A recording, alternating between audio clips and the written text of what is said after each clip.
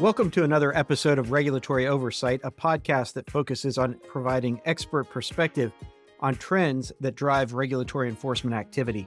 I'm Stephen Piepgrass, one of the hosts of the podcast and the leader of the firm's Regulatory Investigations, Strategy, and Enforcement Practice Group. This podcast features insights from members of our practice group, including its nationally ranked State Attorneys General team, as well as guest commentary from business leaders, regulatory experts, current and former government officials, and Troutman Pepper colleagues. We cover a wide range of topics affecting businesses operating in heavily regulated areas.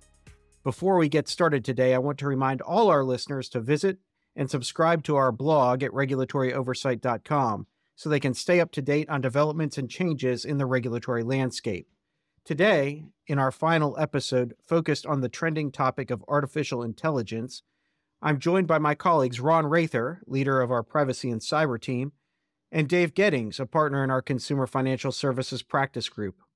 We'll discuss how companies are using AI in background screening and the potential risks they may face with increased reliance on AI. We'll also discuss the increased focus on AI by various regulators, including state attorneys general, and some best practices to consider. Ron and Dave, thank you very much for joining us today. I know this is a topic both of you have been following closely, and I'm very much looking forward to our conversation. It's great to be here. Thanks for having us, Stephen. Ron, I thought maybe we could kick it off with you, and this is a question we've asked on most of the podcasts in this AI series, but can you give just a little bit of background, and this also helps our listeners get up to speed if they're joining us for the first time, on what is AI? What are machine learning algorithms, particularly as it pertains to the background screening world? Stephen, it's wonderful to be on this podcast and be able to participate in addressing a very interesting topic, and one that in this particular industry we've been addressing for numerous years, in fact, probably over a decade. And as somebody familiar with technology and who follows technology trends, I'll avoid the debate between the difference between machine learning and artificial intelligence, because when you speak with techies, there is an important distinction between the two. I think for the purpose of this podcast and our discussion today, it's really trying to use technology and computers to do things that humans just aren't capable of doing within the practical limitations of being a human, either time or processing and the like. So it's beginning with a number of different inputs that are helping the software solution to learn and develop answers to specific questions. Let me put it sort of simply. Normally, a piece of software is written with very logical rules. If A, then B. If C, then D. If you can't find D, then go back to A. There's a very strict set of rules that the program is written towards. With artificial intelligence or machine learning, what you're doing is you're asking the software to create its own rules, to create that logic for themselves. So you build the software in a way that says, I'm going to give you all these inputs. And with these inputs, I want you to start working towards answering some specific questions. How you go about doing that software, I want you to figure that out on your own. And that's sort of how machine learning or artificial intelligence works. Great. Thanks, Ron. I appreciate the primer on that. And at some point, we'll have to talk a little more about the difference between machine learning and AI, since I am one of those nerds, but I had not focused on that. Dave, maybe you could talk a little bit about the use cases for algorithms, for AI, particularly as they pertain to background screening. Yeah, absolutely. Happy to, and appreciate you having me here. I will note that I typed in your first question into Chat GPT, and I said, please answer that question in the voice of Ron Raether. And I got exactly the answer Ron provided. So we know artificial intelligence is working, especially in the podcast space. There are a few different use cases for machine learning, for AI, for just computer-assisted decisioning in the screening space. And the thing is, it changes every day and every year, because as soon as a consumer reporting agency or other technology company figures out a better way to do things, then other companies are copying them, and you move on to the next development, the next better way to do things, so to speak.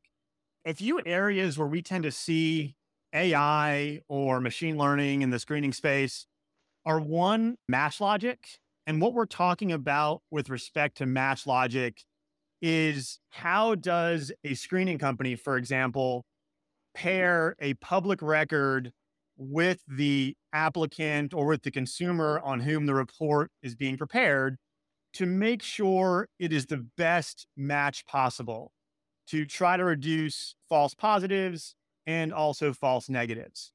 And so a lot of companies are using machine learning for that, programming variables into the machine learning like name, date of birth, potentially social security number, commonness of name, and logic related to how to deal with commonness of name, location of residence, location of public records, frankly, any variables they can think of to better predict whether a public record is going to be an accurate match to a consumer. Another area we've seen it once you've got the match is in the decisioning process. Specifically, for example, recommendations as to whether to employ an applicant or whether to rent a property to an applicant. Many customers use background reports to help inform their decisions with respect to rental or employment. And some consumer reporting agencies have designed models to help customers in making those decisions. Those models, for example, may analyze factors that could lead to a negative rental outcome, meaning a default on the rent, or even negative employment outcomes. And then these models analyze different factors in the consumer's background that might lead to those outcomes and try to mitigate against those. So aspects, for example, in the tenant screening space, like rent to income, debt to income, different potential factors which could lead to negative outcomes, and try to optimize the decisioning process to avoid those outcomes, and constantly developing the model from both positive and negative outcomes in order to learn. Another aspect is sort of related is on, for example, the riskiness of a rental. If you've decided you are going to rent to a tenant, but you need to factor in what the pricing for that tenant is going to look like.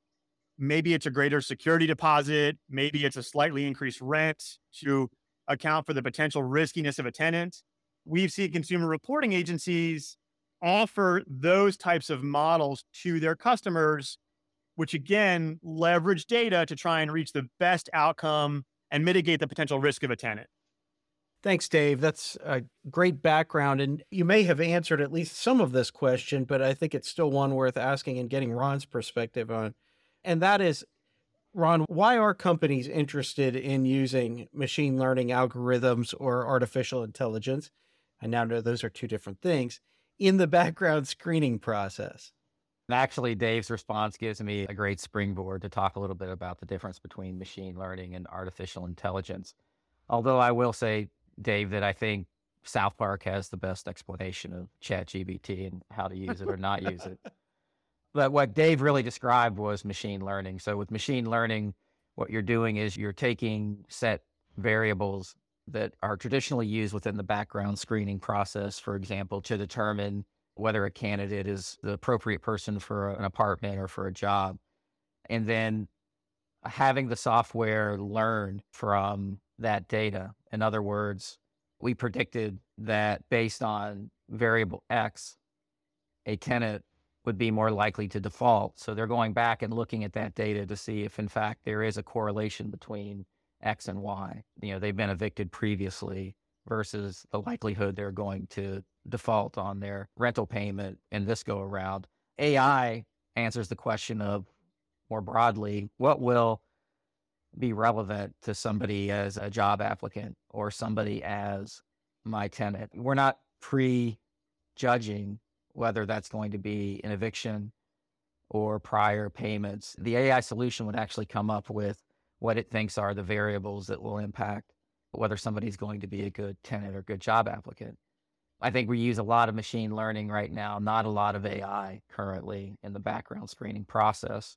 And part of the consequence is that the technology that's been in play, and I think the issues that have been pressing for our clients have been more around regulatory, litigation enforcement, trying to improve matching, but likewise wanting to service their industries and doing so in a way that's going to be trusted by that employer or by that property manager. Our clients want to deliver accurate information, right? That's what their customers want. They want to put the right person in the job. They want to put the right tenant in that property. They want that property to have a certain occupancy rate and a certain profitability. And they want their data and their background screening provider to be able to deliver on that.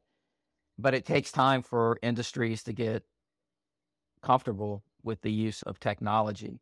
But what we found is, in fact, I think Dave's going to talk a little bit more about this. If you can remove some of the inherent bias in the programming process, if you begin to trust and feed the right data into the systems, the overall process is improved. And that's really what our clients and ultimately their customers want.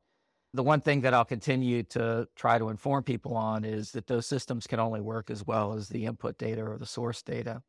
And by that, I mean, if courts or if other sources have inaccurate information, if they're transposing middle name and last name, or they're transposing social security numbers or entering the wrong date of births, they're feeding inaccurate information into the system, that has had an effect. What's going to be really interesting is to see whether our clients in the background screening industry and the further adoption of artificial intelligence specifically is going to allow us to have a feedback loop to the courts and other sources to help them improve their data and thus overall enhance the background screening process. Thanks, Ron. Dave, maybe you could talk a little bit more about the regulatory risks that our clients face. Obviously, that's a lot of the reason why many of them are listening to this podcast today, particularly in the background screening world. I'd love to say there are no regulatory risks, but unfortunately there are, and they're really developing as we speak. We've had regulatory investigations where even the regulators were developing their theories of what the client potentially did that was risky throughout the entire investigation. So it's a little difficult to put a fine point on exactly what the risks are, except to say that regulators are focusing on a lot of different aspects and are developing their theories as they go. With respect to some of the areas we've seen to date, I would say there's generally been two main focuses from a number of regulators. The first is whether the technology-assisted screening is leading to inaccurate results, and whether that's a violation of state law, of UDAP requirements, or even of federal law, for example, the FCRA. How can it potentially lead to inaccurate results? Well, Ron obviously had a great point. If there's bad data coming in, well, that can potentially lead to bad data going out. But besides that, for aspects like matching, whether the matching logic algorithms are leading to inaccurate results for individuals with common names because they're not adequately adjusting based on the commonness of a name, especially given some of the limited items of personal identifiable information that are available in public records. Or with respect to accuracy, whether scoring algorithms are leading to artificially low scores for certain tenants who may have otherwise been model tenants in the past. If an algorithm is focused really heavily on debt to rent ratios, while the consumer has a really high income and is able to pay that rent, maybe the regulator thinks the algorithm is not treating the consumer's ability to pay as a strong enough factor. Another area that we've seen regulators start focusing on increasingly, and it's really a developing area of the law, especially for consumer reporting agencies and companies in the tenant screening space, is whether technology-assisted screening is leading to a disparate impact on certain protected classes. And that can even apply potentially, or at least regulators are focusing on it, even when it's clear that the consumer reporting agency or the other company in the screening space has no intention whatsoever of creating a disparate impact on a certain protected class. For example, regulators may be looking at whether the algorithms have a bias built into them, subjectively or objectively, that could negatively and unfairly impact an entire class of people. Regulators are sort of learning as they go what those algorithms look like, what potential factors they consider, and how those factors can potentially impact protected classes, even in ways that companies never frankly envision. Thanks, Dave. Speaking of regulators, I know we've talked a little bit about what they are interested in and focused on. Any guidance that we have from regulators so far on the use of algorithms, AI in background screening or more generally? Really, no. And part of what's going on right now in the regulatory space is that we have individuals that believe there's something broken, perceive that the problem is somehow focused on consumer reporting agencies and the background screening industry without any objective facts to be able to support that.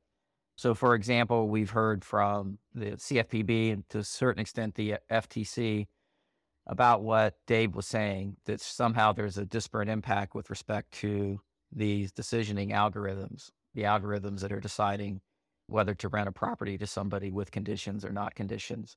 They claim that there's some data, some analysis to be able to back up that position. We've asked for that information via FOIA request and I have been turned down to get access to that. I've not seen the data. And personally, based on my experience in working with this industry for 20 plus years, I'm also not convinced that the effect of this decisioning algorithm actually has a disparate impact.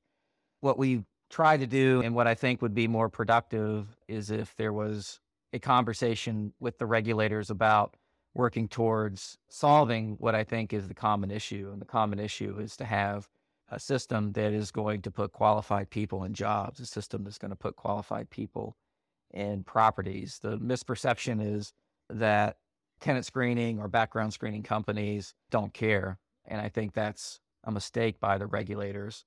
But as a consequence of what I think to be some of this misinformation, we have, for example, Senator Sherrod Brown asking the CFPB to further investigate the tenant screening industry and the algorithms that are used.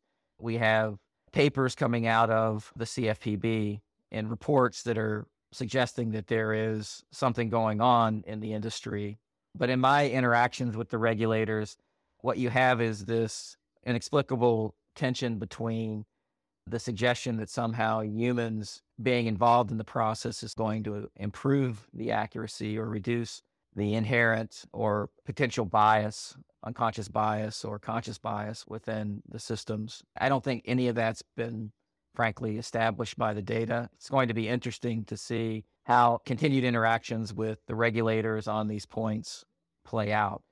But as a consequence, we haven't gotten any real guidance from the regulators as to what's permissible, what's not permissible beyond just these broad statements that we should avoid disparate impact, or that the matching should somehow be even more accurate than what's already being provided by the existing tools, even though, for example, the Fair Credit Reporting Act only requires reasonable procedures to assure maximum possible accuracy. Yet it seems to me the regulators continue to advocate for perfection, no inaccuracy at all. It's a good point, Ron, on the maximum possible accuracy. Something we've seen also in FOIA requests, to Ron's point, is there is cooperation between the regulators and the plaintiff's bar. And so it sort of becomes a bit of a self-licking ice cream cone, so to speak, where the plaintiff's bar is pushing regulators to look into issues and take action.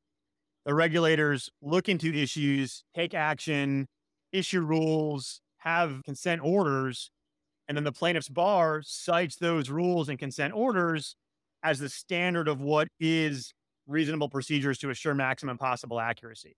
From a defense perspective and a defense bar perspective, clients are really having to push back on both plaintiff's counsel and regulators working together.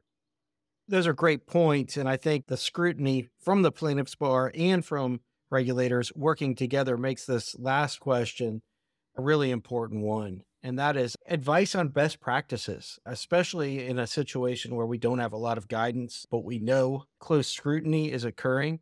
If you're a company and thinking about using AI, using machine learning, what are some of the practices that they should be considering employing?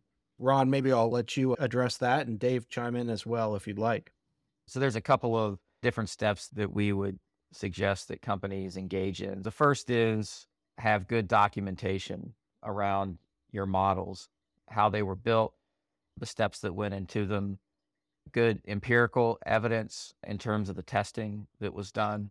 And critical to this would be having a third party come in and test those models independent of the data scientists within the company for things like unconscious bias or disparate impact, testing whether the logic and the rules that the machine learning product was built on, or as we get to artificial intelligence, some of those basic rules that we're providing to the software are meeting the concepts and the objectives that, again, I think the industry shares with the regulators. Accuracy, being able to put qualified people in jobs or apartments, regardless of their ethnicity, race, sexual orientation, or other potentially protected categories. But being able to then present, I think, objectives, empirically based findings to either the regulator, or if the regulator is unwilling to be objective and demonstrate a willingness to listen, ultimately to a judge or a jury. And I think that's what's going to make any practice more effective for a consumer reporting agency or background screening company. The only other item I would add is, especially for consumer reporting agencies, it's always helpful for the customers to have input into how they're going to customize their own models to work for their own property or employment decisions, because we've seen regulators take the position that the consumer reporting agency is actually the one making the decision on a rental, or actually the one making a decision on an employment application, because it's their models being utilized. And as a result, the consumer reporting agency is the entity that's creating the disparate impact.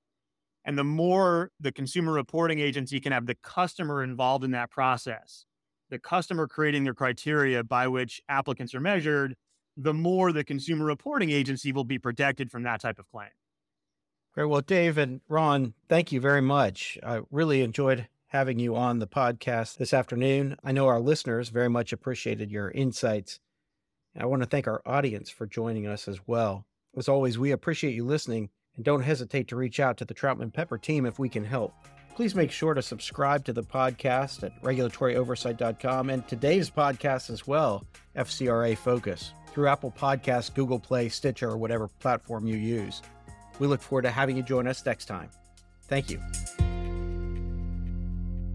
Copyright Troutman Pepper Hamilton Sanders, LLP. These recorded materials are designed for educational purposes only. This podcast is not legal advice and does not create an attorney-client relationship. The views and opinions expressed in this podcast are solely those of the individual participants. Troutman Pepper does not make any representations or warranties, express or implied, regarding the contents of this podcast. Information on previous case results does not guarantee a similar future result. Users of this podcast may save and use the podcast only for personal or other non-commercial educational purposes. No other use, including, without limitation, reproduction, retransmission, or editing of this podcast may be made without the prior written permission of Troutman Pepper. If you have any questions, please contact us at troutman.com.